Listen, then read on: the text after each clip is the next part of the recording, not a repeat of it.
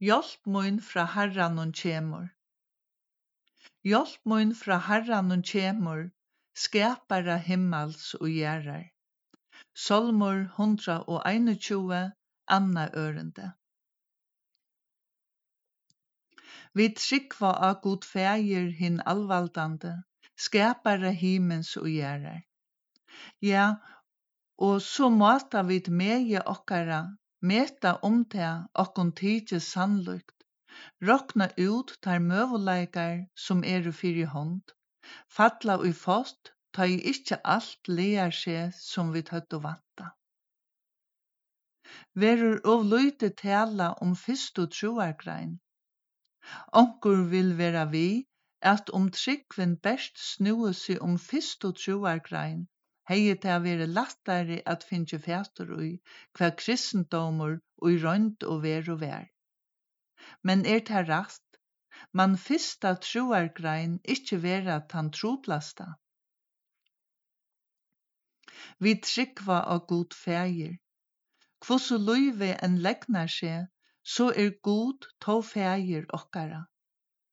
Alttui, eisini og ræviligastu lívsløtun okkara, hava vit vi fægir okkara at gera.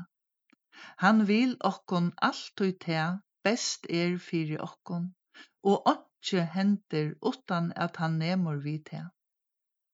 Ongantíð vit stødd her han ikkje nær okkon, og kærleiki hansara ta veruligasta av öllum. Det ikkje latt at trykva? Vi trykva og Gud fægir hinn alvalda. Hví brúkar han ikkje sin almátt?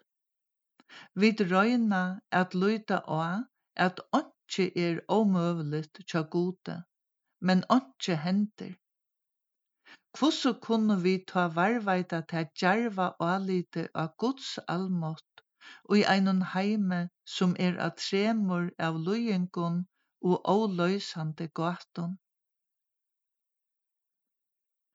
Og I orun Jesusar og líve birtist ljós fyrir okkon av venun inn til fægirin.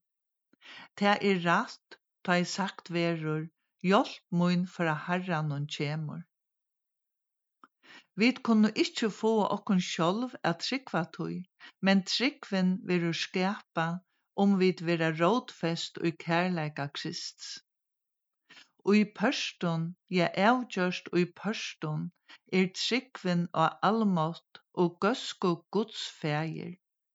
Men ikkje anna først fyrir at sauna brotene saman og I eina heild enn tann pettaja trykven av varan Herra Jesus Kristus og fægir okkara.